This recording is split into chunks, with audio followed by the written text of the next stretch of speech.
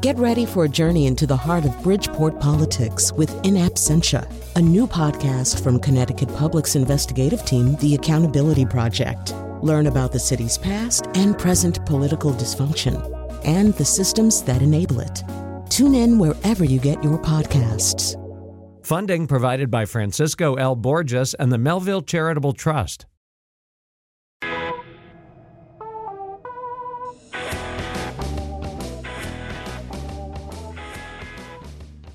All right, so unfortunately, Kyone Wolf is off today. Greg Hill is on the West Coast. We can't have a snappy introduction, which is so sad because there are so many ways we could have done a snappy Buckminster Fuller introduction, including what I was thinking about was maybe just something from Mad Max Beyond the Thunderdome. Maybe Tina Turner and Mad Max fall into a conversation about geodesic domes and the legacy of Buckminster Fuller and how the whole apocalyptic murderous scenario sitting before them was actually the result of this relatively mild-mannered inventor from a previous century. So that's what we're talking about today is Buckminster Fuller, not Mad Max Beyond the Thunderdome. And it's a remarkable story. Here to help us tell that story is Jonathan Keats, a frequent visitor to our show. He's live from the Sports Byline Theater in San Francisco. I don't know what that is, but it sounds exciting anyway. Sounds like the Thunderdome. And he's a conceptual artist and experimental philosopher from San Francisco. And his latest book, You Belong to the Universe, which is something that Buckminster Fuller either told himself or was told by the universe, and is also the title of Jonathan's book, which is out April 1st. It's about Buckminster Fuller. Also joining us by phone, Bonnie DeVarco, a researcher, former chief archivist at the Buckminster Fuller Institute, where she's also a senior advisor to the Fuller Change Program. So, Jonathan, we need to tell a little bit of this story of who this guy is. And Buckminster Fuller, conveniently or otherwise, had this kind of Homeric origin story about himself that was maybe one part truth and one part Joseph Campbell. And it involved his upbringing. It involved this kind of the story of a guy with remarkable gifts that were not always 100% rewarded. So we'll have to condense it a little bit. But we can say that as a kid, he, on the one hand, exhibited some real special talents, but also some real special liabilities. Is that fair to say? Yes, Buckminster Fuller was from birth to death a man of contradictions who managed to resolve those contradictions in his own mind and to do so through a sort of self-mythologizing that really has become the basis by which we know him today. Even at the very beginning, he was someone who did not fit in. He didn't fit into school. He dropped out of Harvard, or was kicked out, fired as he put it, twice. He ended up working in a textile factory for a time and learning a bit about mechanics. He was a genuine autodidact, and it allowed him to cross disciplines in a way that nobody else did in his time. Yeah, I mean, some of the specifics are kind of enchanting in different ways. There's one story about how like a kindergarten or first grade teacher was asking the class to build houses or something like that, and he had these terrible uncorrected vision problems at the time. He really couldn't even really see what he was supposed to be doing, and almost by feel, according once again to this possibly self-created mythology, he was building these houses using one of the geometric figures that would ultimately come to define his legacy. And like there's story after story like that. The textile mill, Jonathan, was this place where the machines didn't work right. They were shipped over from some other country. And this guy who had just been expelled from Harvard because he really wasn't a conventional classroom learner. He was kind of that learn by doing guy. Right away, he got very interested in how these machines worked, why they didn't work, how they could work better, and that last question seems to be one of the things that defines him over and over. Why isn't this as good as it could be? How could it be better? Yes, Fuller was always somebody looking for solutions to problems in the broadest possible sense of the word. He essentially wanted to make, as he said, he wanted to make the world work for 100% of humanity in the shortest possible time through spontaneous cooperation without ecological offense or the disadvantage of anyone, which is a rather large ambition, to say the least. And he was interested in absolutely everything. And it was the confluence of that ambition, the problem that he set himself, which was so totally open-ended, And the skills that he developed as a result of his interest in everything, as well as the ways in which he developed them with a naivete, not necessarily to recognize that they had been thought through before in other ways. So they were genuinely his, and he felt fully free to apply them in this grand project of making the world work. One of his admirers described him as one of the people driven mad by the 20th century. Lumped him in with Le Corbusier, I can't even say it, Le Corbusier, and Stravinsky, people like, and Picasso, people like that, maybe driven mad by the possibilities inherent in technological growth in the 20th century, but also all the ways in which it wasn't maybe being used right, ways in which it just needed to be rethought and used more innovatively.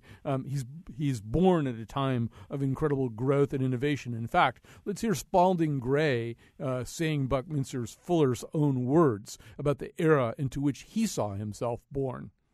I was born at an extraordinary moment. In 1895, the year I was born, the X-ray was discovered. We could then see what had previously been invisible. When I was 3, the electron was discovered. When I was 7, the first automobile drove into the city of Boston. I was brought up being told that it was inherently impossible for man to fly. When I was 8, the Wright brothers flew.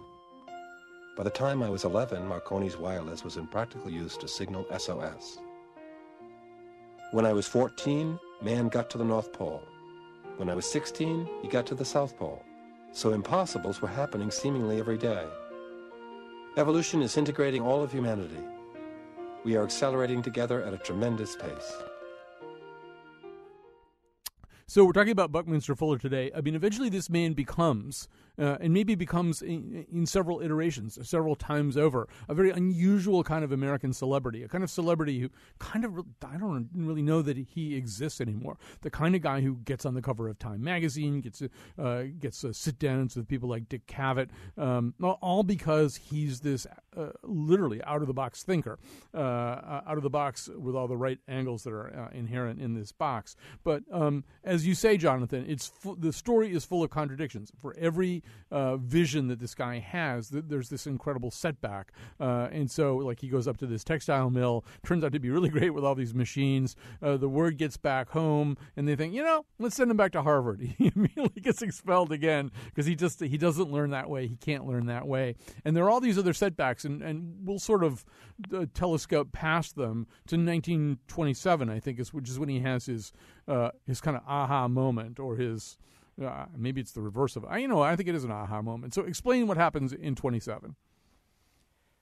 Well, I wasn't there, and nobody Yes. knows, but he insisted and embellished over and over again. It was a pivotal moment in his myth that he stood on the shore of Lake Michigan ready to commit suicide because the last thing he had to offer his family was his life insurance policy. And as he stood on the shore, he was told by a voice that he considered to be the universe itself speaking to him, that he did not belong to himself, that you belong to the universe.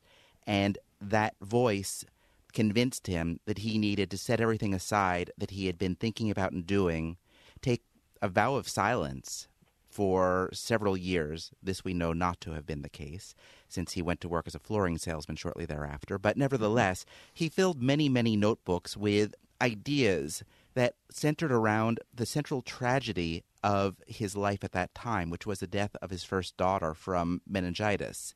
And his attribution of that to unsanitary living conditions led him to think about how he could make a house that would be ideal in every way and accessible to all, so as to prevent the tragedy that had become him, that had beset him, from besetting others. And that led him to this larger and larger attempt at trying to make the world work for everybody. But we should add Bonnie DeVarco to this conversation. As I said before, researcher, former chief archivist at the Buckminster Fuller Institute. So, Bonnie, this story is important for some reason. I mean, there's so many clips of Buckminster Fuller that you can watch now on the internet. It's amazing how many times he tells the story. It may not be precisely exactly 100% true, but for him, it's some kind of narrative propulsion that he needs. Why is this story so important for him?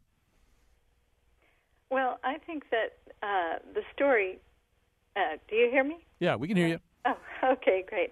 I think the story that he told was definitely turned into a central aha experience, much like many students who heard him speaking, myself included. I was one of the later students in the early 80s, late 70s that saw him speak with standing room only, and we had, this incredible experience about what we needed to devote our lives to, which was to think in the largest terms possible.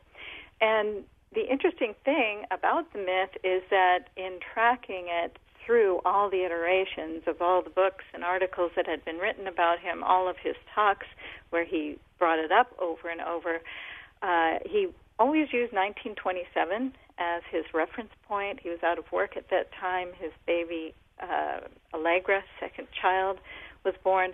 But it was in February 28 where he actually had that experience. And the earliest writings that I have found, and maybe Jonathan is familiar with something earlier than that, but it is in 1939.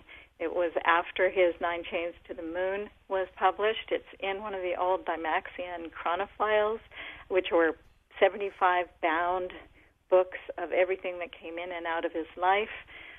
Then later many boxes because he couldn't bind these anymore. But he called it a mystical experience. And one of the key things that is in this document and then came up at the very end of his life was in here, he was walking downtown to see Ford's industrial show on the South Side. He saw the person who had fired him. He's walking in from the art museum, according to this, 1939. You think, and he heard this voice saying, "You think truthfully. From now on, you need never await temporal attestation to your thoughts." And an interesting thing is, through all of, we were trying to find, was this myth true? And yes, he did speak. And yes, he did write. Here he says he wrote 5,000 pages of this great aha experience that turned into the seeds of almost everything that he did for the next 56 years of his life.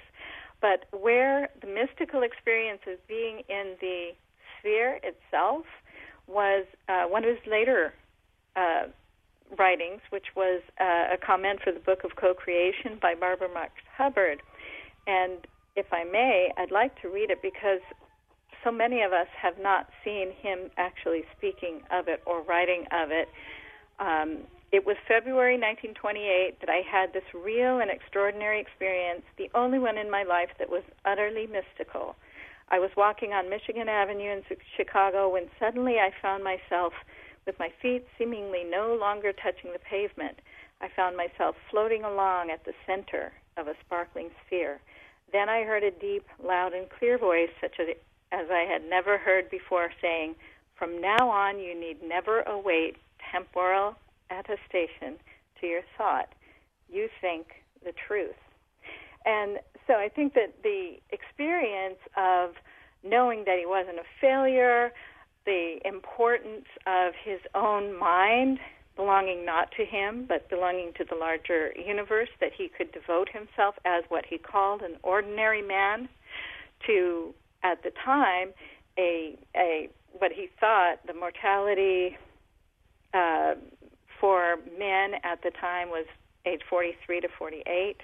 He thought maybe for the next 10 years he would devote his life to this purpose and considered himself guinea pig B for Bucky.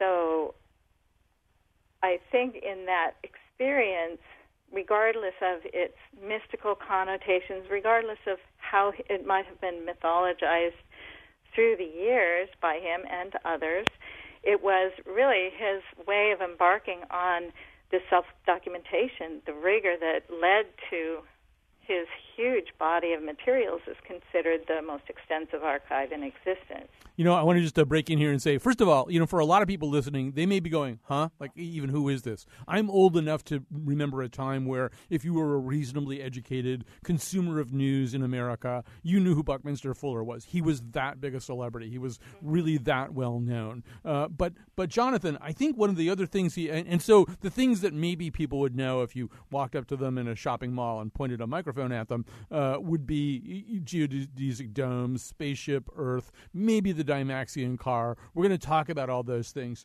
But Jonathan, another thing he was a kind of performance artist. You know, he reminds me a little bit of Twain in the sense that Twain had this kind of self-created identity out of the original Samuel Clemens. He reminds me of Twain in that both of them were relentless speakers traveling around the globe.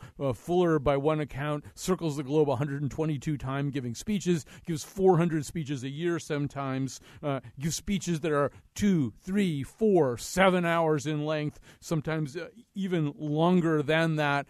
You can get on the web and very easily find a 7.5-hour conversation between Fuller and Werner R. Erhard, the inventor of AST. There's a way in which he is, Jonathan, a performer and a performance artist as much as he is also an incredibly concrete thinker, although not a big fan of concrete, I don't think, but a real thinker about the physical world and a maker of the physical world. He's a showman.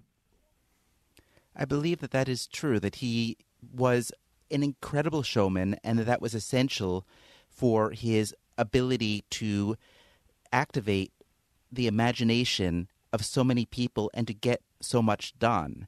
He was not, however, a performance artist in the sense of having a self-reflectiveness in the way of a sort of irony that Twain, for instance, had, or that you might attribute to somebody who is a performance artist in the modern sense of the word. He was as sincere as can possibly be, I believe, and that was a great asset in terms of his devotion to his ideas and in terms of getting people to be true believers in those ideas. But it also was, I think, greatly to his detriment because it resulted in an intolerance for ideas other than his own, and because it resulted in a need to proselytize and an effect that he had on many others of making them either disciples or making them fellow travelers, or simply having them dismiss him as a crackpot. I was trying to think of other sort of comparisons, and it's not insignificant that we had Ralph Nader on the show, on the station here for an hour earlier today. There are some Nader-esque qualities to Fuller. Obviously, he thinks bigger, he's more inventive, but both of them are constantly asking why things are being done the way they are. Why can't they be done better? Why can't they be done more for the benefit of the world? There's a little bit of Bernie Sanders also in him, too. This kind of sense that as long as we're chained to the conventional political process and chained to the profit motive and the interests of shareholders, we're not going to be able to do what he, Jonathan, overarchingly wants to do, which is make the world work for 100% of its people. That is correct. And had he not been so persistent in espousing his vision, and had he not been so ingenious at bringing together various attempts at different things that were not necessarily so connected, except for the fact that he was the one who was undertaking them, I don't think that he would have had the power that he did, mesmerizing people through these talks that he gave. He was really constantly digesting what he had done in the past and then building it into this larger story that he was making about himself. And there was a megalomania about it. We were talking about 1927 versus 1928 as far as the epiphany moment. And one reason for that may have been that he was able to read Corbusier's Toward an Architecture in the beginning of 1928, which got into this idea of the house as a machine, which was very different from what Fuller had in mind in terms of the dwelling machines that he later made, but where he desperately wanted to be the originator of this total worldview. And he succeeded not necessarily in being the originator of all of his own ideas, but in synthesizing all those ideas into something greater. There's so many ideas that that come from him or that have survived from him or seem as though reality has finally caught up with him. We'll be talking a lot about those. But yeah, obviously geodesic domes are a big deal. The notion of spaceship Earth, that's his coinage. And really one of the first people to talk in the way that we talk now about synergy. He popularized the term synergy, a guiding principle behind much of his work and his philosophy. And I do want you to hear his voice rather than Spalding Gray's. So let's hear Bucky Fuller describing synergy. There was nothing in the moon in its geometrical dimensions. There was nothing in its chemistry. There was nothing in its electromagnetics that in any way said it was going to attract the Earth. There was nothing. The Earth had said the same. It was not until you saw the inner behavior being manifested in free space that you realized something was going on between.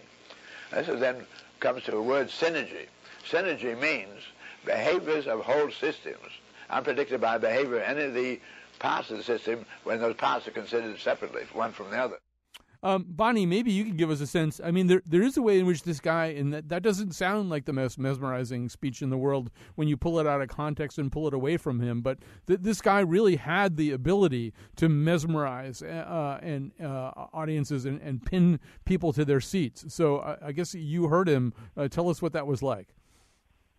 Oh, well, he had an urgency and a passion that I never heard anybody at that time, and I think it did galvanize students not only in the later years where he was speaking to thousands of people at a time, but also the earlier years in the 1950s when he was teaching his lab classes, the hands-on classes to actually prototype many of his ideas. So he spoke about things such as ephemeralization, doing more and more with less and less, the idea being that the materials are extremely important in the evolution that we're seeing right now to be lighter and lighter and of lighter weight. And so what he was trying to figure out was nature's design, nature's technology, he called it, in order to identify the function of humans in the universe. So he put himself in the center of the universe, like in the center of that sphere that he experienced, where everything came in a flood of inspiration, and really felt and told his students that he felt humans were local problem solvers and information harvesters. So he was trying to listen on the micro scale. He talked about being micro-incisive and macro-inclusive. So you were as cosmic, you're going out into the universe as you're also going down to the nanoscale, something that we can do now, something that in the molecularium I think it was beautifully attempted, and we're starting to see that happen with great visualizations in visualization technologies that we have now. And that resulted in the confluence of his artifacts, which were a one-world view. He needed a map that showed detailed information on it, but the Mercator projection was not a useful map for that because of so much distortion. So at the same time that he's trying to understand the universe and map the world that we were moving into as planetary citizens, he was also trying to figure out what is the geometric base for something that you could be inside of. The domestic product would be a home that you could be connected to the cosmos and connected to moving and dynamic at all times. And also the geoscope, which was one of his first prototypes that was done in the 1950s throughout and ended up being this complex and very interesting idea of being able to collaborate together inside of a very large spherical Earth. 400-foot diameter was his goal. Expo 67 was the proposal for Expo 67 included that. They did not accept that. It was too expensive, and computing didn't give enough information that we could actually put that onto the artifact itself. But I think his idea of ephemeralization speaks to us now because we can do so much more than he could do at that time. I do want to say with regard to materials... Actually, Bonnie, we're going to have to take a quick break here just because I've got to hit some breaks here. I want to thank, by the way, you, Bonnie DeArco, very much for joining us today, researcher, former chief archivist at the Buckminster Fuller Institute, where she was also a senior advisor to the Fuller Challenge program. We're going to take a quick break. We're going to be back with more of a conversation about Buckminster Fuller after this. Last night I dreamt of him, Buckminster Fuller, the force that drives the flower brings grace to caterpillars slowly. We're back. We're talking about the amazing story of Buckminster Fuller, one that probably younger people today don't know as well. This is a guy who, among other things, I discovered as getting ready for the show, some kind of descendant of Margaret Fuller, the transcendentalist, whom we've done a show about, a guy who had some of his upbringing on a tiny island in Penobscot Bay called Bear Island, his family's own island, where they made a point for a long time not having electricity and things like that, anything that would kind of disturb the quiet. A place where he, as a young man, according to his Homeric myth, even invented a new kind of oar because he used to go in and pick up the mail or something like that, row in a dinghy, and he invented an oar that replicated the motion of a jellyfish. There are just so many of these kinds of stories.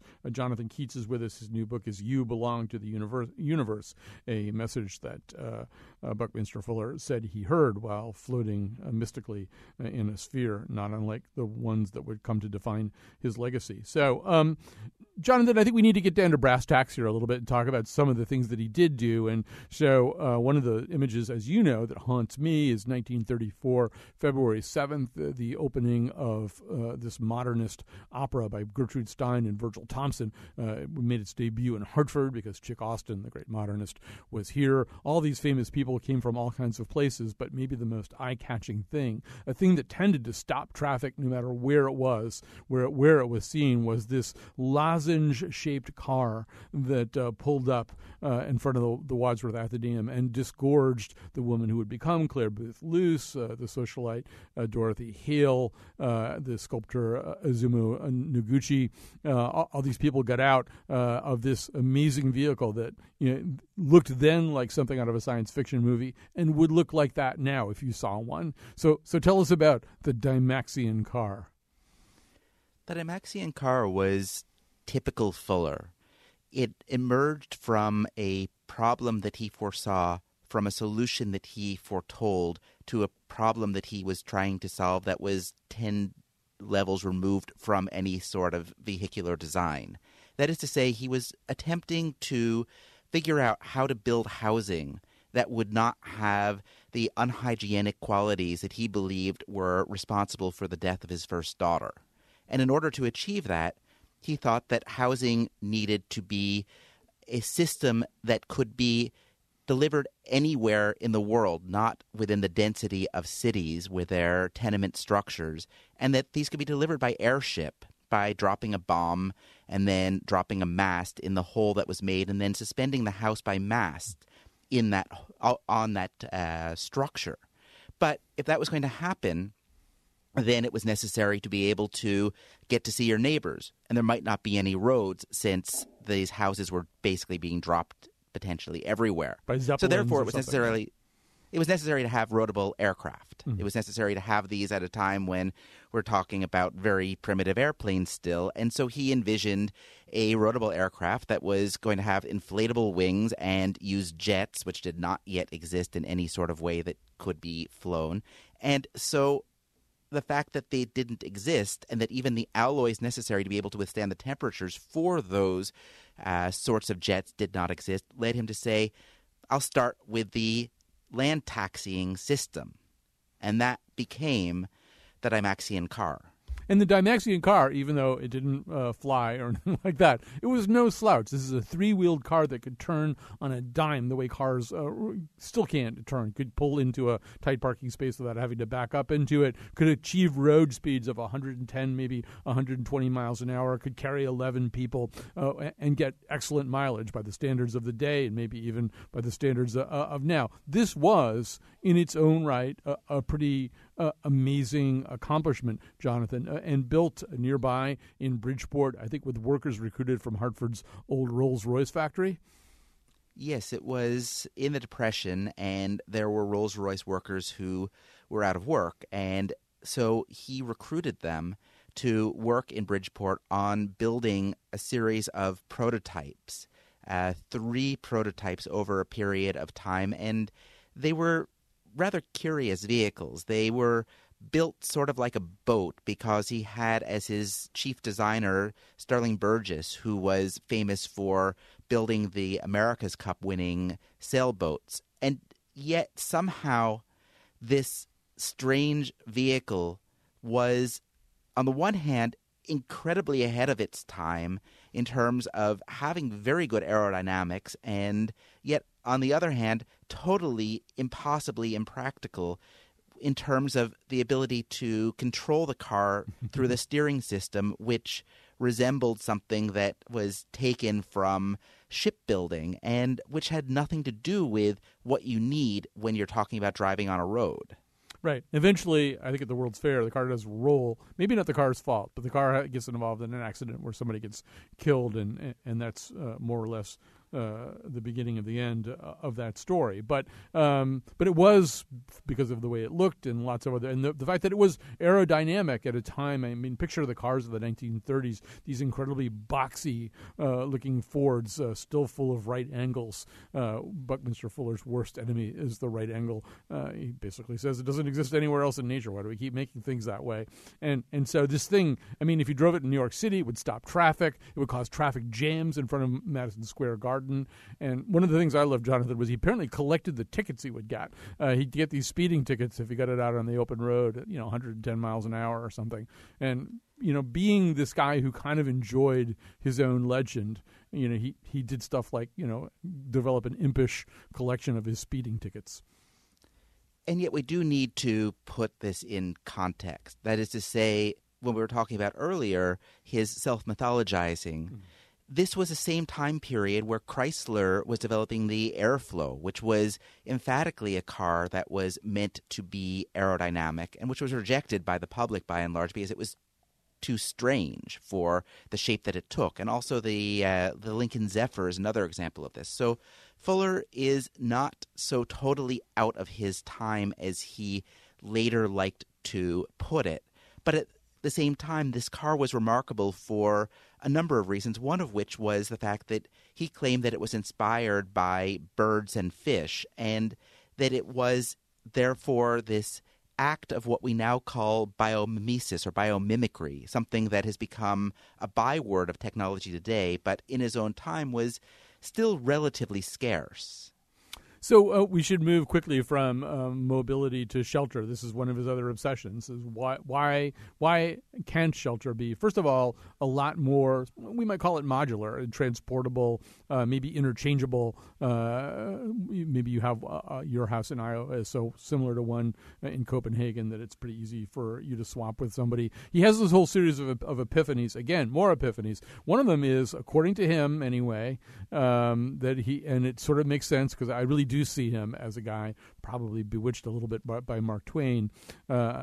He's going to Hannibal, Missouri to see some of the Tom Sawyer scenes with his friend. It was the guy who wrote Kitty Foyle, I think, right? And he sees silos, grain silos, right? And he thinks, why can't houses be like that? Why can't a house look more like that? So Jonathan Keats, this leads to a long series of attempts to kind of mess with the basic idea of an American house.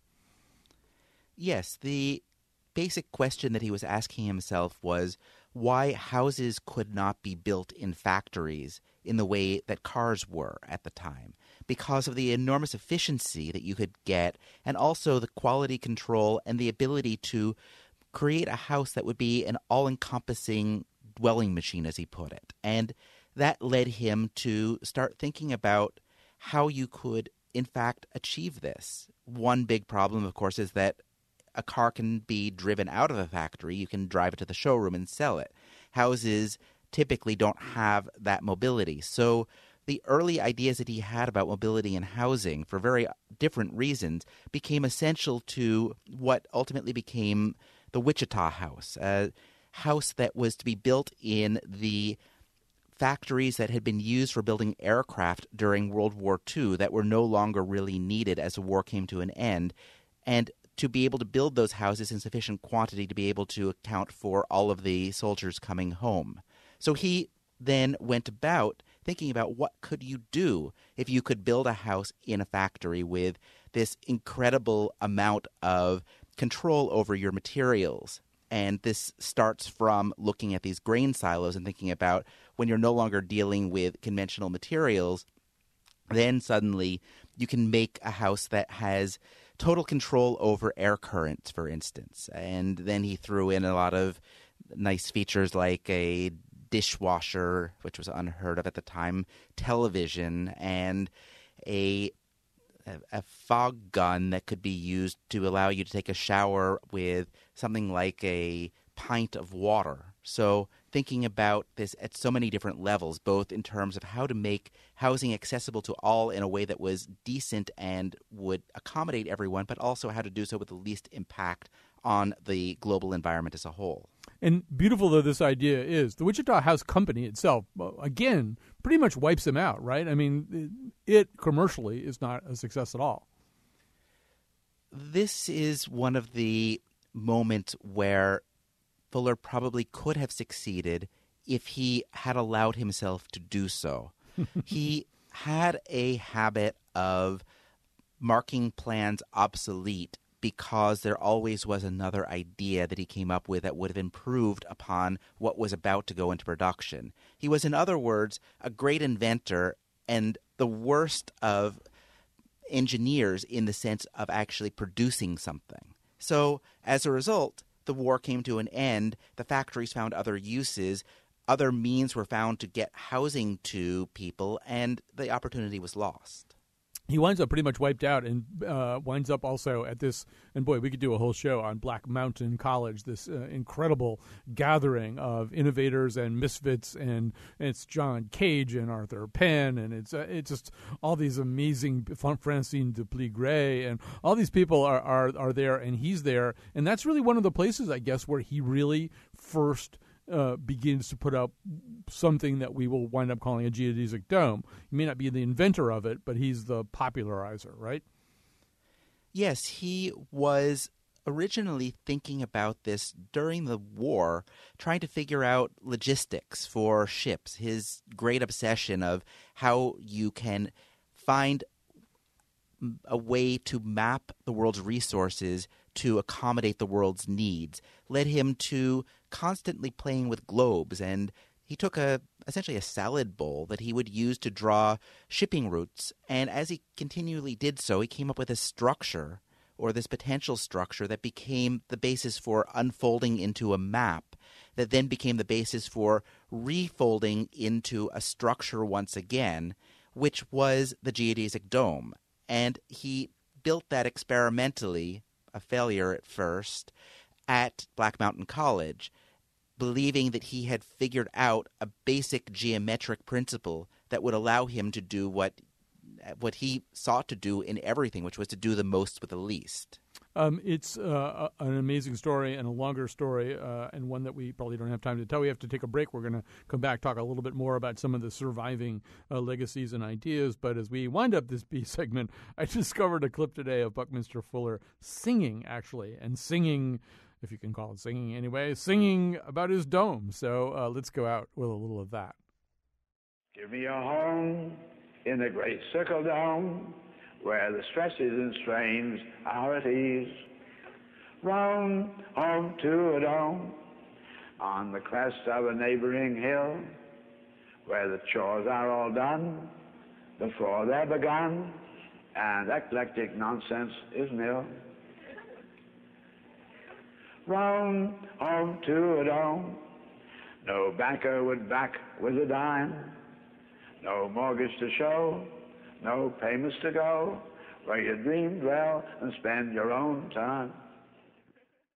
All right. This is the part of the show where Kyone typically thanks everybody. Kyone's not here. So Betsy Catlin's taking over on the board today, doing a great job with a complicated show. The show is the brainchild of Josh Nalea, so he gets the credit for that. And I think it's Ross in there on the phones right there. Is that who that is? Okay. And Tucker Ives might be tweeting for us. I'm not 100% sure. I'm not even 100% sure who the part of Bill Curry was played by today. But tomorrow we'll have the nose. We have a great panel. We're working on topics, so come back and join us for that. So we have to sort of we want to spend the final segment of the show talking a little bit about sort of what survives of all this. This amazing guy, Buckminster Fuller, this guy whose ideas are in some ways the reality kind of is catching up to them. First of all, Jonathan Keats, in some ways, I feel like the philosophy of modern life is catching up to him. We have something called maker culture now, right, which kind of emphasizes learning through doing in a social environment, informal, networked, peer-led. I'm reading one of the definitions of it, and shared learning motivated by fun and self-fulfillment. Maker culture encourages novel applications of technologies and the exploration of intersections between traditionally separate domains and ways of working, including metalworking, calligraphy, filmmaking, computer programming. This does sound an awful lot like the Buckminster Fuller playbook. You know, stop thinking in terms of categories. Start thinking in terms of what you could make or do that would make things better. I think that that's absolutely true. And also I think that the broader mantra of world changing is very much out of the Buckminster Fuller playbook. It is something that you hear again and again in TED or South by Southwest sort of contexts, and it is somewhat disingenuous in most cases, especially where you're talking about a mega company like Google claiming that they are looking out for all of us. But at the same time, as a motivation, it is something that I think would have been quite foreign before Fuller came along. He crystallized it, and now it has become something that at least we have in mind as an ideal, as something to strive for. We did a whole show about the so-called tiny house movement. I mean, what could be more Fuller? I mean, not all of them are geodesic domes or things like that, but that notion of a house that can be plopped down anywhere is so Fuller. We also want to talk to Kurt Przybilla. He's the inventor of tetratops, a writer and educator whose work is inspired by Buckminster Fuller. Tetratops, we should say, are tops that work on multiple axes and have spherical components. So, Kurt Przybilla, first of all, how did Buckminster Fuller get to you? How did he reach your brain from wherever he is right now? Well, we had a geodesic dome in the backyard that I would beg my father to set up every spring when the snow melted, but I really didn't get into his ideas until much later when I was in my 20s and someone gave me a book and I was fascinated by his life and works. I was particularly inspired by the idea that we're trained to think in squares, flat planes, and cubes, but they aren't structurally stable, and it's not what nature is using to build. Actually, nature uses spheres on an atomic level, and really didn't run into that in my formal education, and I was inspired by the book to actually start building models, and when I put some acrylic spheres together, I discovered that they spin real well. Yeah, and this, Jonathan, this is, I don't know if we talked enough about it or if we had time to talk enough about it, but, you know, I mean, Fuller tends to remind us of all the revolutionary thinkers, all the people who are kind of challenging orthodoxies. There's a little bit of Noam Chomsky in him, too, and just even in the way that he just objects. He objects to all the things that Kurt's just talking about. He even objects in some of his speeches to the terms up and down, up pointing towards the sky, down pointing towards the earth. He says, that's not the way it is at all. Why do people keep saying that? So there's a way in which he's just pushing us, even at the level of verbiage, about how we're going to talk about life. Yeah, but the thing that really inspired me was that he showed actually if you built a cube, it doesn't stand up on its own. And when I built one and discovered that, it was very profound for me. And his whole push for using of triangles, actually that's where structural stability comes from. is something that when you discover it through doing, and he would argue that experience is the only teacher, it's something that you realize we're just being trained to think in these X, Y, Z coordinate systems, but that's not how nature is actually doing things. And Kurt, one thing we know now, too, kind of almost post-Buckminster Fuller, we know through buckyballs, named after him, is we may be living even more in Buckminster Fuller's universe than he knew or than we knew. There are ways in which these carbon molecules, which exist not only on Earth but in space, and seem to play some incredibly important role in that I don't understand. So I'm going to not summarize right now. Seem to resemble his understanding of reality more than any kind of Euclidean understanding of reality. Yeah, well, and it goes back to how on an atomic level nature's using spheres to build. And I think Bucky would have argued that it's the same reality, it's just that we're not taught much about it. And he was arguing that using spheres we can understand nature's coordinate system, and on an atomic level, how spheres relate to each other to build different structures. And Buckminster fullerene was named after him. It's carbon-60. It's a third allotrope of carbon. You've got diamond, graphite, and now fullerenes, which is a whole class. Nanotubes, the whole nanotech revolution was basically started in 1985 with the discovery of what is technically termed Buckminster fullerene, named after him. So I want to go back to Jonathan Keats here for a second. Jonathan, you've been on our show so many times to talk about so many different things, usually in the world of art and philosophy and conceptual art. How is Buckminster Fuller going to express himself through you? Are we going to see Jonathan Keats projects now that channel some of these Fuller ideas in some way? I think that Fuller has really inspired me for a very long time in terms of my work and has pushed me harder and farther as far as that work is concerned. Over in your part of the country, for instance, I recently built a camera with a 1,000-year-long exposure. I built this at the Mead Art Museum at Amherst College in Western Massachusetts. And the camera is a pinhole camera that takes one very, very long exposure very slowly, looking out on the mountains, and in the process of doing so is taking in the world as it changes, as we change the world through our actions, and our ability to simply recognize our having this system in place and being watched by it has the potential to create a reflexive or a reflective means by which we can think about what we're doing now in terms of its impact on the far future. And I think that sort of thinking is not entirely what Fuller was up to, but at the same time, that level of ambition, that completely insane attempt to do something that maybe is not going to work out in the end, is something that I get from him and that has been pushing me to really think more about how to make these monumental objects and gestures in the world today.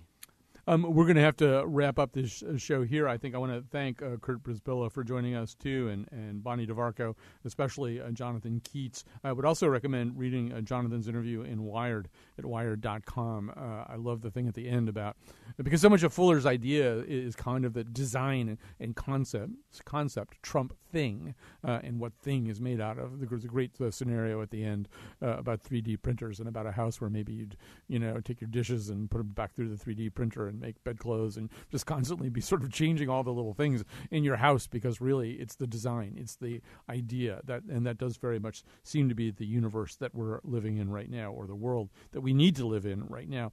Jonathan Keats, thanks for being with us today, and special thanks to Josh Nalea for working this whole show out. It's been fascinating stuff. We will be back tomorrow with A Nose with Louise Figueroa, Carolyn Payne, and James Hanley. One of the things we're going to be talking about, I know it's a subject of great urgency to you. Buckminster Fuller would be worried about it if he were alive today. Why is Ben Affleck so sad? Why is he so sad?